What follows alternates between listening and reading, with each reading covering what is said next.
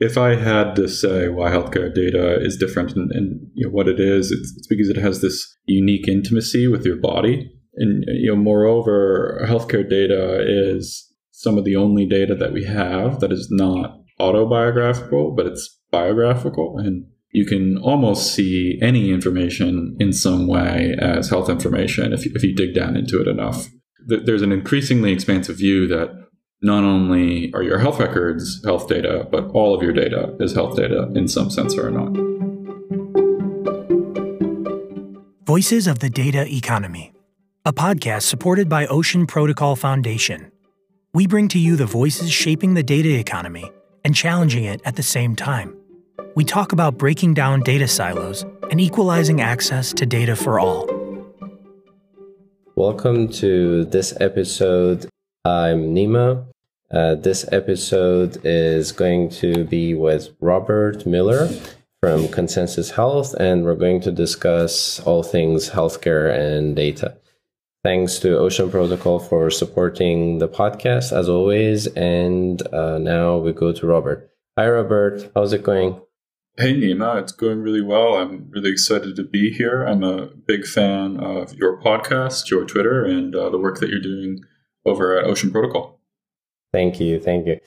So I wanted to start with just telling our audience first that you have your newsletter. So we thought we'd do this podcast a little bit differently. And, the podcast has the word data in it. So we thought we'd do it in a data-driven way. So what we thought was we'll find the most clicked articles from Robert's newsletter. We'll definitely share the link in the podcast notes. But before we start with that, just so you know, first, Robert, I want to ask you to tell us a little bit about yourself, your story, and what got you excited about healthcare data. Yeah, and for some context for your listeners, I run a weekly newsletter on all things related to blockchain, healthcare, data, zero-knowledge proofs, Web3, etc. And I also post regular essays that dive deeply into these topics and try to tease out some really interesting concepts and give people a sense of the trends of today. So you can find that at bert.substack.com. And for a background on myself, I consider myself an internet native, as I think you would too, Nima. So I've always been close to the internet, tinkering around, building things, programming, and that led me to finding my way to the city of London, where I worked as a quantitative analyst at a family office hedge fund, where I built and operationalized Forex algorithms to trade on the foreign exchange market. And at the time, I think it was late 2016, early 2017, there was a lot of open interest in the crypto markets. And it was sort of when a lot of the dreams that people had about crypto and blockchain were being amplified, and it seemed like they were being realized at the time. And I had grown up in and around healthcare in Rochester, Minnesota, which is home to the Mayo Clinic, which is the world's top hospital, according to a number of different lists. And I had interned at the Mayo Clinic, done a bunch of work in healthcare. And I wanted to move away from algorithmic trading because I didn't find it too meaningful. And there was so much interest and so much promise in the crypto space. So I decided that I would quit my job as a algorithmic trader, and I joined a little healthcare startup called Medical Chain, which was trying to build blockchain-enabled electronic health records to give people back control of their data. I worked as the director of business development there for a year, doing some really interesting stuff. I was a part of the deal that Medical Chain signed with the Mayo Clinic before I ended up starting my own startup called Honeycomb Health, where we made disease-specific health records for patients with rare diseases to help them coordinate their care and to be healthy people, as well as connecting them to researchers that could use that data to accelerate new cures and treatments. So I exited that business in January of 2019 when I had the chance to join Consensus Health under the leadership of Heather Flannery. At the time, it was just Heather and I. We were a two-person team, so small internal team in Consensus Health. And we've since then grown that to a independent entity. We spun out of Consensus, and we have a team of 20 people now tackling a diverse set of opportunities around healthcare and building some really interesting products that I think we can dive into. Why I think that they solve some big problems in healthcare data today, particularly around federated learning and privacy preserving technologies. So that's a little bit about my background and the kind of things that I'm doing. Thank you.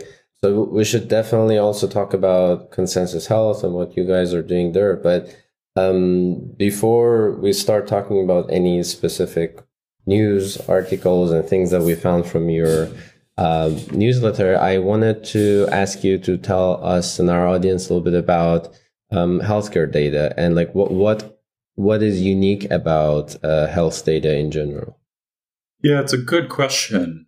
I think that people intuitively have a sense that healthcare data is different, and it's kind of difficult to tease out why that is. But if I had to say why healthcare data is different and what it is, it's because it has this unique intimacy with your body, and people experience violations of their healthcare data in the same way that they might experience a violation of their body.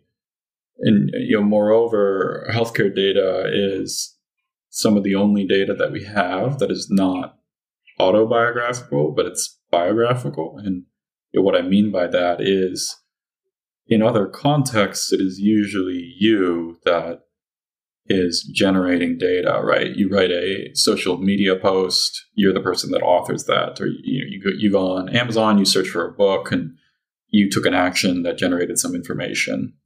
But in the context of healthcare, at least traditional contexts, it is a physician actually that is taking down notes. And it is through their lens of the world, of your actions, their interpretations that generate your healthcare information. And so even though it's this super sensitive, intimate information about you, it's always generated through the lens of another person. It's biographical, not autobiographical. And that generates all sorts of interesting problems from it.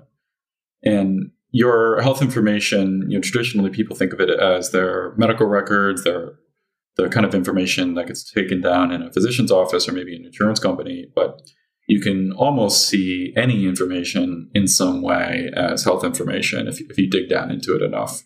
So it's not just your CT scan, but you might be able to use somebody's social media activity and their text messages to get a proxy of how social they're feeling, and that could be an indicator of how mentally well they are or not. There's an increasingly expansive view that not only are your health records health data, but all of your data is health data in some sense or not. Well, now that leads me to ask this question. So it's not just that the data is biographical and not autobiographical. It's also that the way health data is recorded right now, despite being so intimately about you, it's almost always not controlled or owned by you, right? And that's one of the trickiest questions generally in this new space of data economy and economics of data. That is especially a thorny problem with health data. So maybe now is a good time to start exploring the space of healthcare data and blockchain. I was thinking about it, and I thought there are 4 kind of sub groups of problems that we need to solve for all our visions of open health data to become a reality. And so one of them is identity or sovereign identity, and the second one is data storage. Third one is data access control and permissioning. That's where Ocean is relevant. And then last one, what we were just talking about, is data sovereignty and, the economics and who owns the data. So should we start with the first one? Maybe just tell us a little bit about, top of mind, what's the state of the art on self-sovereign identity? Well, self-sovereign identity in healthcare doesn't exist. today. There are a number of certainly shit. Oh no, and it's even worse than that, Nima. I don't think that identity really exists in healthcare today the way that it does in other domains. So health data is very unstandardized. It's getting better, but two hospitals, if you were to walk in and go up to the desk and sign in at two different hospitals, they will probably record your identity in two different ways. So one of them may say, your birthday is May 10th, 2001, and record that with the full word May, M-A-Y, 8th. And the other may say, your birthday is May 10th, 1991, and use that only with numbers. And, someone may misspell your name or all these little quirks that mean that it's very difficult to take a person's identity in one context, in one part of the healthcare system, and match it to a person's identity in a different context, because there aren't standardized ways of doing this. And so not only do we not have self-sovereign identity, we just don't have a good sense of people's identity at all in healthcare. Okay. But then, like, if we don't even have such a basic building block, is there any hope for data sovereignty? Because, like, you cannot have sovereignty over your data if we don't even know if it's your data or not, right? Yeah, precisely. It's like a very important problem that needs to be solved in order for us to have data sovereignty. And there's hope. So we're getting better all the time at standardizing data, and people are slowly converging on some standards. Machine learning algorithms are getting better at matching people's identities, or like learning the sort of quirks in healthcare patient identity. And then reversing anonymized data. This too. we would hope that that's used for things like identity matching and not more nefarious things. And the reason why there is no national standard patient identity in the United States, like there is in other places, is of a long-standing worry on part of our lawmakers that a national patient identity would lead the United States to a socialized healthcare system. And so there's a law in place that says that the federal government cannot fund a national patient identifier. And as recent as, I think it was last year, there was a part of a law, some amendment in a law that passed the House that revoked this and said that the federal government could now fund research into a national patient identifier, which is good progress. But it sounds crazy. Like, as a person who lives in Germany, I've never had to even take out my wallet. And like, I've been living here for 10 years and enjoying the fruits of socialism, socialized healthcare. So, well, I guess like that's it for the podcast, We're done. There's nothing to discuss. Yeah, that's all there is in health data right there. Okay. So, well, I mean, does it even make sense to discuss about data access control and permissioning? I mean, are there any use cases of healthcare data where the actual owners of data are within the loop and as a decision maker in the consortium? There are pockets here or there, and I do have optimism for the future. Maybe this is a good place to start. I am optimistic that things will get better and that there's a real change on the horizon in health data. Although I know people have been saying that for like 3 decades. But there are some regulatory changes in place, like the ONC, which is a regulatory agency in the United States with purview over health IT, has recently finalized regulations that are going to penalize people when they do not share patient records if the patient has asked them to. So there's disincentives for providers in the United States to share patient information because that makes it less, because that would create less friction of moving to a different hospital. And as a hospital, you want people to get care at your hospital, not at a different hospital, so you can capture that revenue, right? So there's this disincentive to share people's health information. But in the law, you are supposed to do with a patient's health records what they say. So if you say, transfer my health records to this place, in theory, folks should do that. In practice, this hasn't worked very well. And there's only been carrots. We've only ever given people incentives to share health data, but never penalize them if they don't. And last year, actually in January of this year, a regulatory agency in the United States finalized regulations that will start penalizing people if they do not share patients' records after they have asked them to. And in addition, you need to open up APIs that will easily give access to patient data with the patient's relevant credentials, which is to say, I think that there will be more meaningful control and patient mediation of their health data to lead into the kind of opportunities that you were asking about, which I can talk about given that context too.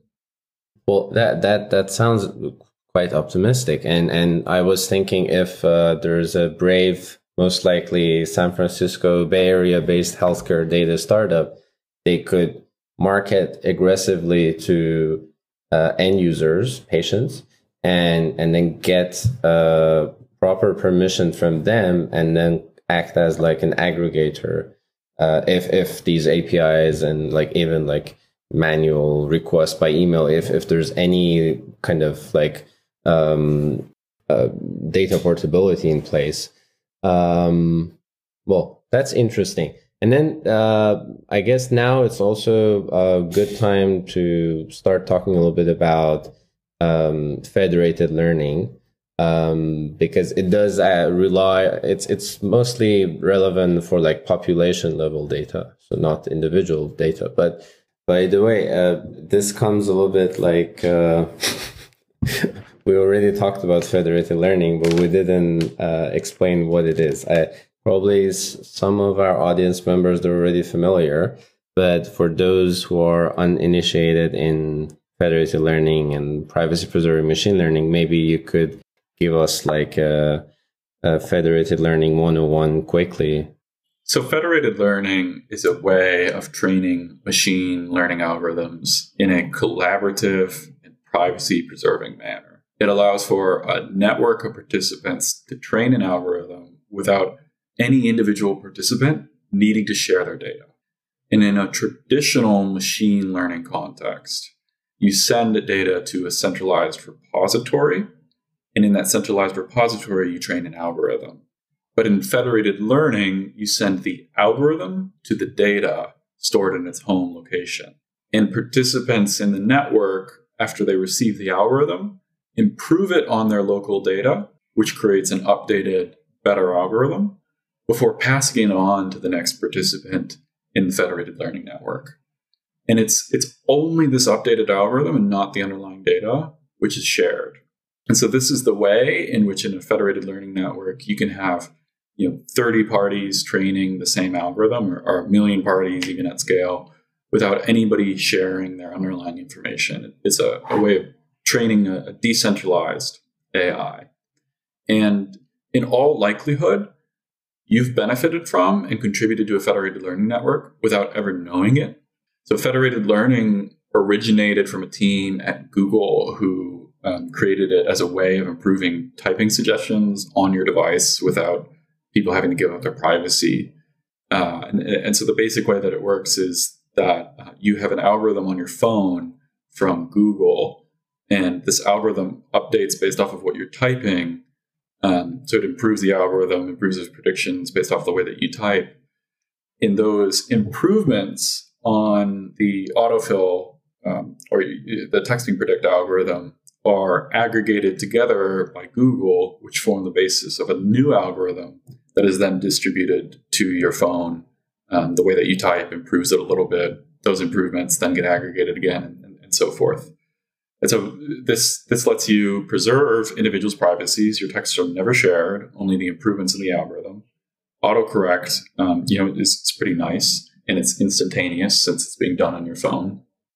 And this type of technology can be used in other contexts as well, like enterprise health data settings. Thank you, Robert. But still, I'm curious to know if, that's also what you guys are working on, if there are any actual use cases running right now, let's say across like a consortium of like 10 hospitals that are sharing data compliantly and getting actual results. Yeah, there are a number of. I'm super excited by federated learning, and I think it's both applicable to your point for individuals and population level insight. We can talk about those different use cases. But right now, federated learning in a healthcare context is only being used by enterprises. And I think that there is about 10 different federated learning networks that are running on health data today, with like varying levels of sophistication and insight into how they're doing. But, to take one that I'm excited about, Penn Medicine and Intel Labs stood up a federated learning network of 29 different organizations across 7 different countries to train AI algorithms to identify brain tumors. And the amazing thing about that is, number one, 29 organizations collaborating on an algorithm is a lot of data and a lot of organizations that I don't think you could have gotten together without using federated learning, because in order to contribute to the algorithm, you don't need to share your patient data with any other organization. And so maybe you could stand up like a 3-party AI algorithm in a centralized way. But using this decentralized way of training an AI algorithm, you could get 29 organizations, exponentially more data and more value collaborating on an algorithm. And number 2, they were able to do this across 7 different countries, and in countries that have pretty strict data localization laws. And so I think Germany actually has strict data localization laws where you can't take health data outside of the borders of Germany, or maybe the EU. I'm not sure. But I know that there is extreme difficulty in moving health data internationally, probably for good reasons, to be frank. But using federated learning, you don't ever have to move data beyond countries' borders in order to collaborate with other organizations. And this particular consortium of federated learning consortium of 29 different organizations has people in North America and Latin America and Europe. And so I'm super excited by this global way that you can collaborate and train AI algorithms in a compliant way that ends up, protecting people's privacy. So that's a very concrete thing that's happening today, and a good use case for federated learning. So I wanted to just point out this thing quickly, that federated learning does not automatically equate privacy, right? So there are additional techniques that have to be used for the federated learning system to respect privacy and data leak and all of that, correct? Right. Yeah. So I think it's important to remember that algorithms are trained on data, of course. People know that. But by trying to fit an algorithm to some underlying data, it may remember that data too well, so to speak. And it's possible in some contexts to take an algorithm and reverse engineer it to yield some of the data that was used to train that algorithm, which is obviously a bad thing if you're training on sensitive information.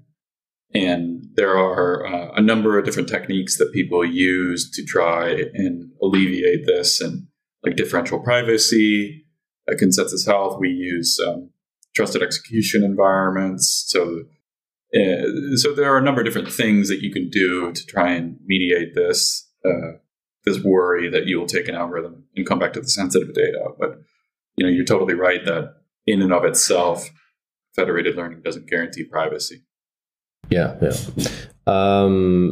Our episode 1 could be interesting for listeners. If you find our podcast through this episode, we talk more about privacy preserving machine learning on our first episode with Andrew from OpenMind.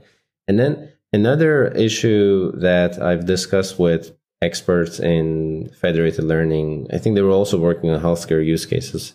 It was, if I'm not mistaken, it's called like data pollution or model pollution. So let's say one of the participants, or maybe more than one of the participants in the federated learning system or network, they're contributing data that is maybe in an implicit way making the model worse.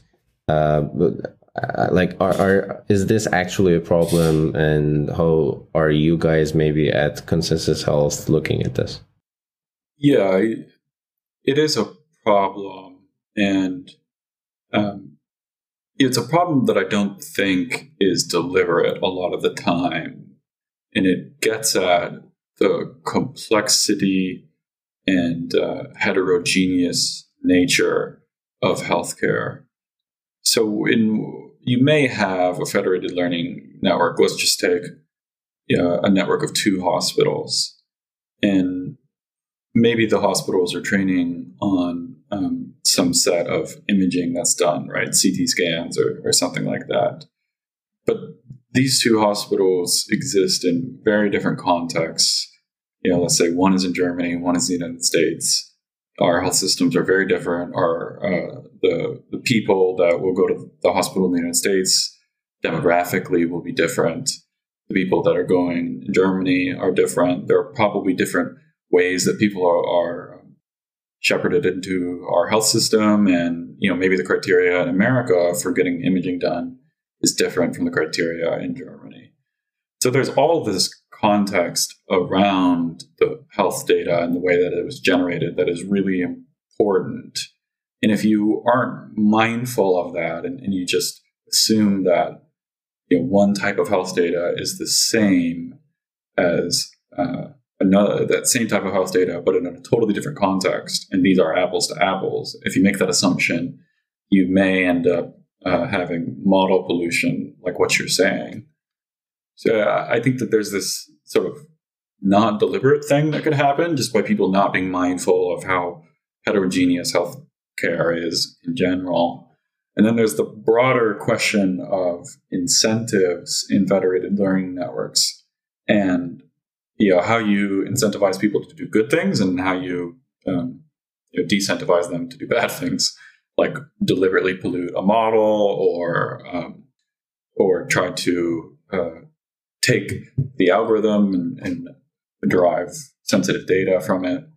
And we, in dealing with these problems, we try to focus on areas where we know that there's some standardization, and we're trying to design token-based incentives to give people the ability to collaborate and to incentivize people to make the best contributions possible.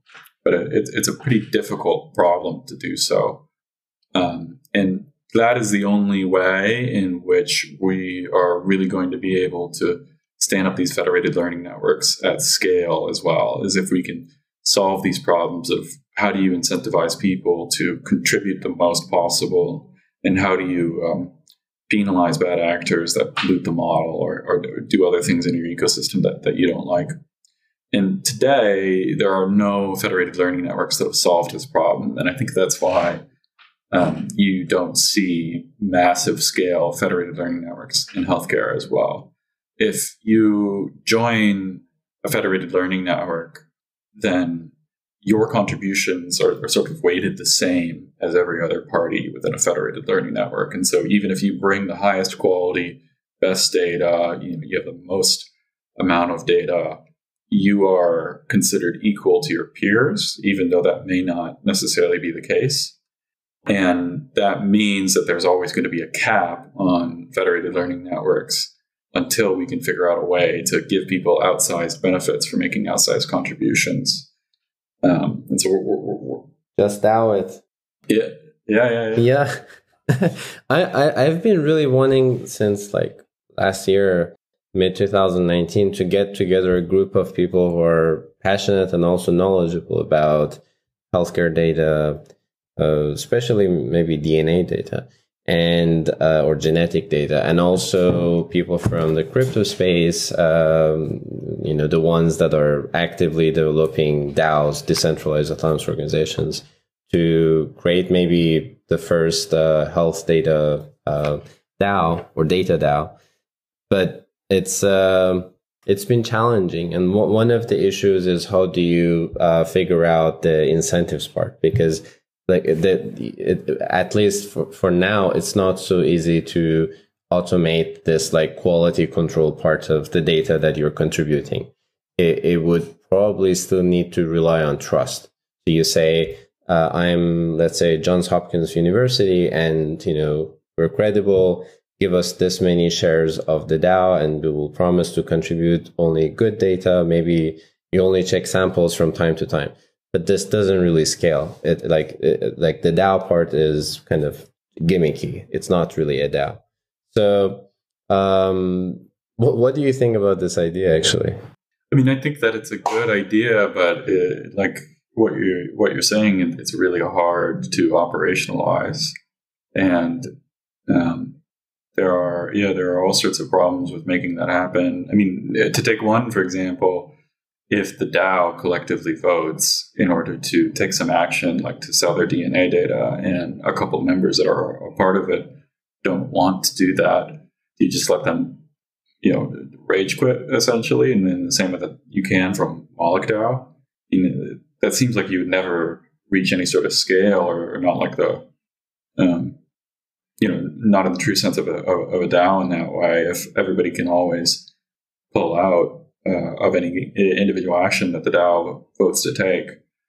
But, if that's not the case, then how do you respect people's sovereignty and privacy? Not sure. Yeah, I think the one way to do it is to define a very, very narrow scope for the data that can be contributed. So we could have automated tools for data quality control. I'm pretty sure there are enterprise tools for checking like data quality, if the data is the right format and things like that. I mean, it's quite easy. You could do like a Python script. It has this many rows and columns, and the range of the data that's provided in each of the cells is between this and this value. So that part is easy. But I think then the next challenge is, do we just like YOLO this and fuck regulations, or like what I was thinking about was to just go to one of these subreddits that are into body hacking and ask them if they're interested in sharing their Fitbit data, or like that's pretty standard.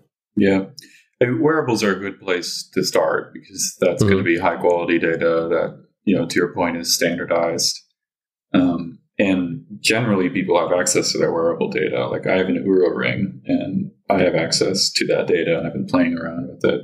So that could be an interesting place to start. But on the other hand, there's not comparatively, wearables data will be less valuable than something like your genomic information. Although maybe a use case for that for wearables data is trying to see whether you can detect COVID-19 infection early. Because most wearables will take your heart rate. Some of them, like the Oura ring that I have, will take your body temperature. And so if you get enough people feeding their data into an algorithm, maybe you can detect when people have an infection, and maybe that's COVID-19, maybe it's not. That's very interesting. And like, imagine one of these like state level or country level COVID contact tracing apps. You could even give people points and like Amazon gift cards if they share enough data. So it doesn't necessarily need to even have to be like cash or dollar, just any kind of cryptocurrency as rewards. Talking about COVID, I read on your newsletter, it was like, I think the latest version from yesterday, if I'm not mistaken, that HHS.gov, which is Health and Human Services in US, they announced they're going to be using a blockchain for COVID data. Can you tell us a little bit about, for non-US audience, what HHS does, and also specifically about this project at this organization? Yeah, sure. I'm happy to do so. So the HHS is the United States Department of Health and Human Services, and an analogy for folks who are living in other places may be like a Ministry of Health. So the HHS has purview over a lot of stuff within healthcare in the United States. It has, I think, 11 different agencies, offices under it. So it, the FDA sits under the HHS, which is the Food and Drug Administration within the United States that governs pharmaceuticals and medical devices. The Centers for Disease Control and Prevention sits under the HHS. The Centers for Medicare and Medicaid Services, or CMS, which pays for much of healthcare within the United States. So it's this sprawling agency within the United States that has a lot of influence and control over how healthcare is organized and delivered in the United States. And there's been controversy in the United States over the way that the federal government has been tracking COVID-19 data. And some people are worried because the data isn't the right quality or is not updated that much and on a regular interval, or at least not as fast as people would want. And historically, the CDC, Centers for Disease Control, has played this role of aggregating information that's relevant to public health about pandemics, and in particular the COVID-19 pandemic. And then there are tables on their website and graphs that you can dig into and see, for example, what the rate of hospitalization for COVID-19 is within a particular state, right? But 2 weeks ago, the federal government suddenly, on a dime, changed the way that data would be reported. And in particular, hospitals now need to report all of these statistics around COVID-19 directly to the HHS instead of the Center for Disease Control, the CDC. So this public health data reporting function is being taken out of the hands of the CDC, which normally has purview over these kind of things in public health, and it's being put into the HHS.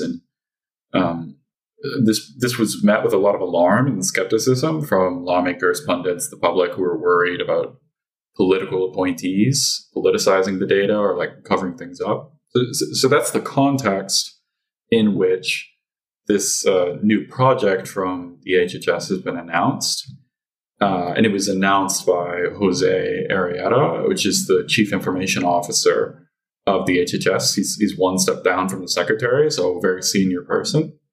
And this is a really big deal because the HHS has announced that this database, which is probably the single data system that is under the most scrutiny in the entire U.S. federal government right now. I mean, a lot of pundits, a lot of people are talking about this. And this system is using blockchain technology to authenticate the data which is in it, to make sure that nobody has tampered with it unduly, that the same data that's being sent to the HHS is the same data that is displayed, and et cetera. And so it's, I think, this watershed moment for blockchain technology in general, because at a high level, the U.S. federal government is using it in an important project, and in healthcare specifically, because this is C-level in the HHS. It's super important. And so that's a little bit of context. We can dive into any of that. I mean, first of all, that's great to hear at first sight or hearing. But what I'm curious about is, are they using a public blockchain or their own blockchain? And could it be that they're saying we're using blockchain just to,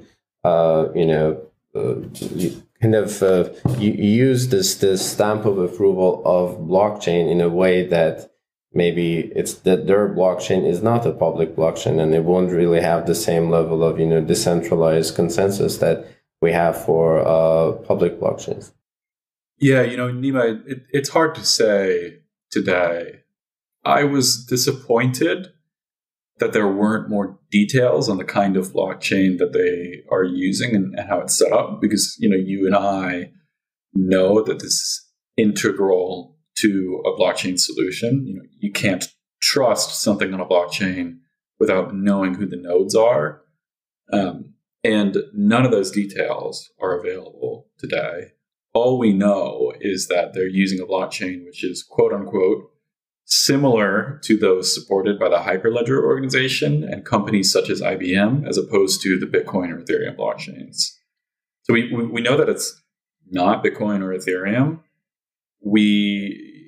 They say that it's similar to a Hyperledger project, which is weird, because I would think that if it was a Hyperledger project, they would just say that. They've said that in other contexts too.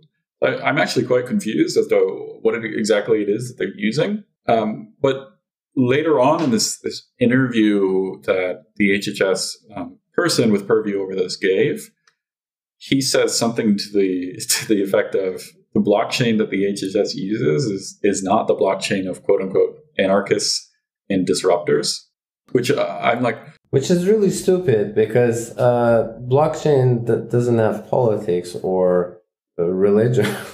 It's just, I mean, people use it for whatever they use. It's just the security level. Yeah, I read that and I was like, wow, I'm an anarchist and disruptor.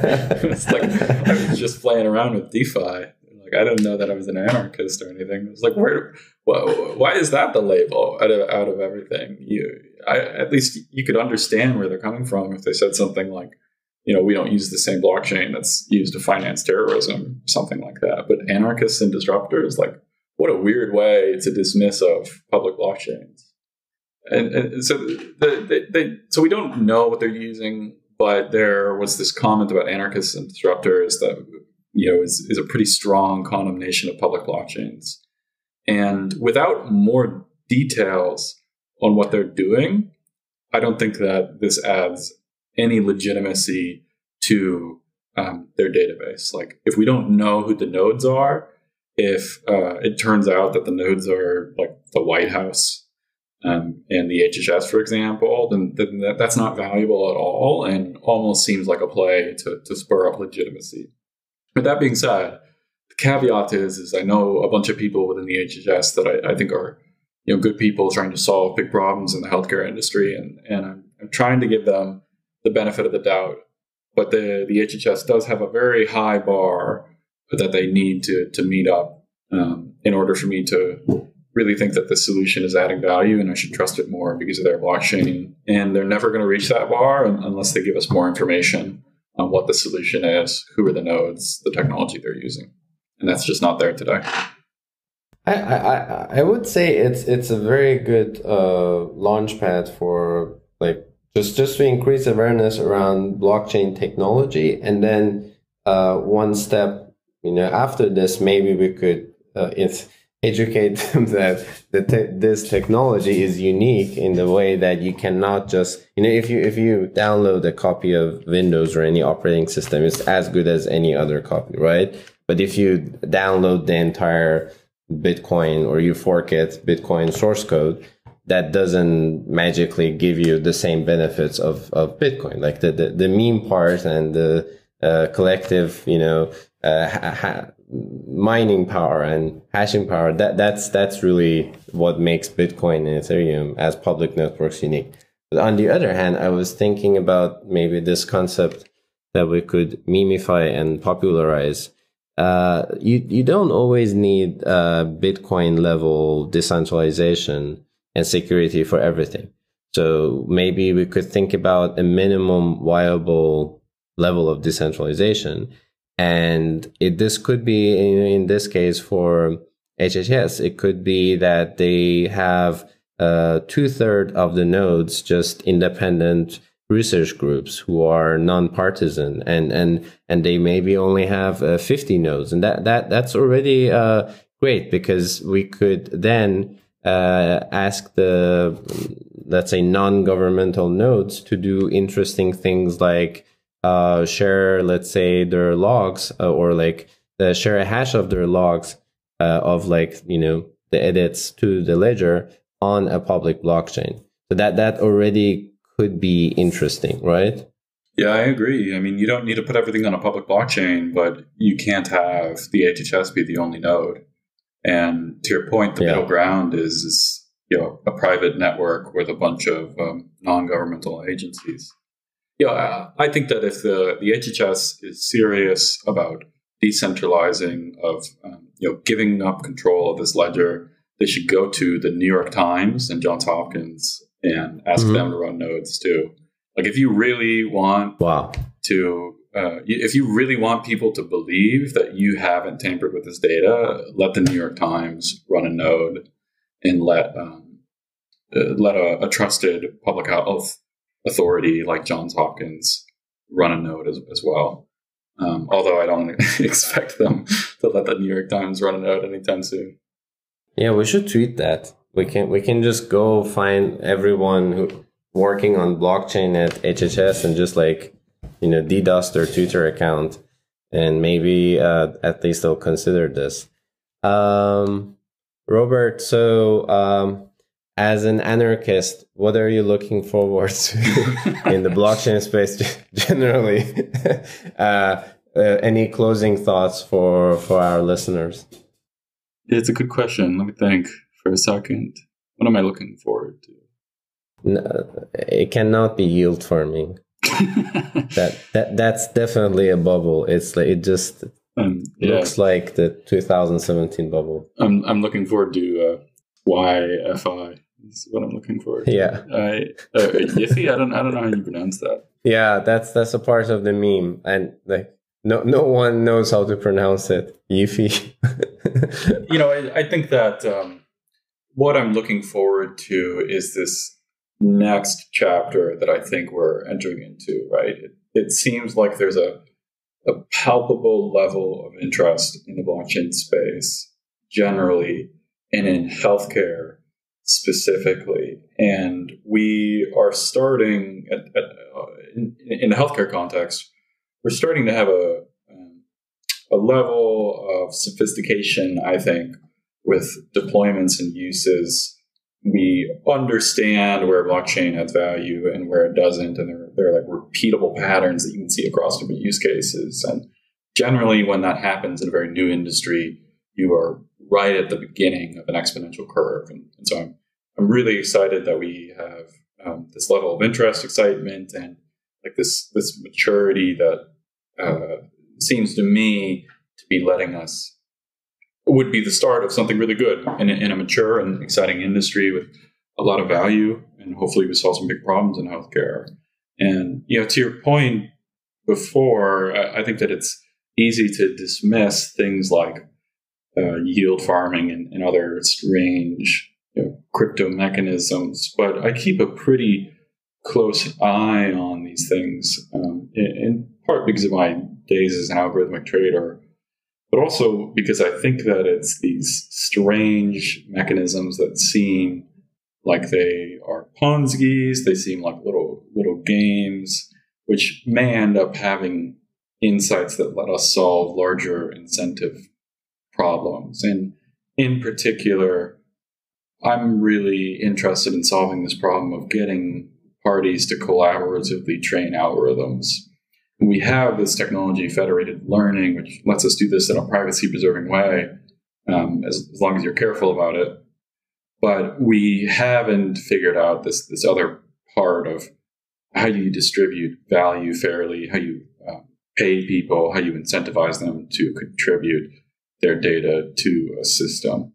And if I were to guess, the answer to that will probably come out of some experiment that happens that looks something like yield farming or another weird crypto thing that happens. And so I'm actually very excited to see all of these strange little things popping up here or there, because I think that they will help us unlock collaboration at scale for federated learning. And that's something that I'm working on. And if any of your listeners are interested in that problem too, feel free to reach out to me.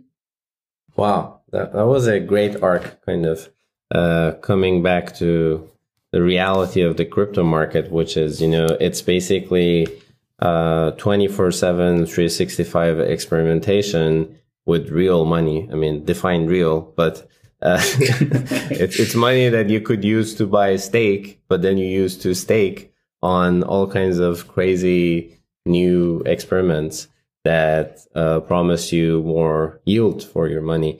And yeah, I agree. It could be. I'm also really curious about using DAOs in this context. So I guess like DeFi mechanism and DAOs, they could come together and save us from the tyranny of centralized healthcare systems. That's last the dream, thing, Robert. It's a dream. Yeah. So, could you be kind enough to share your Twitter handle with us, or anything else, maybe Consensus Health, for our listeners to follow you and the project you're involved with? Sure, yeah. My Twitter handle is Bert C. Miller, BERTCMILLER. You can also find me at bertcmiller.com. And I work for Consensus Health, which is consensus with a Y. Health. And that's at Consensus Health on Twitter as well. Mm-hmm. So, and to your point, Nima, I'm interested in standing up maybe a discussion group or a roundtable. I don't know what you would call it, full of these people who are interested in both healthcare and crypto. So I'm setting up this small group of people, and if any of your listeners want to join on and have a great discussion with us on these topics, then feel free to reach out. Where are you doing this? Is this a Telegram group already? I do have a Telegram group, but I'm setting up sort of a separate brand and an entity that has yet to be announced. So your listeners are getting the first public reference to it. Wow, breaking news. Okay, well, that's great. I hope your community will have its own token and I'll participate in the pre-sale and to the moon. Yes. So thanks to everyone for listening to this episode. See you next week with another exciting conversation around data and maybe also health. And also thanks to Diksha and Peter, who are helping with the production, editing, content, everything around the podcast. And as always, Ocean Protocol. Bye, everyone, and see you soon.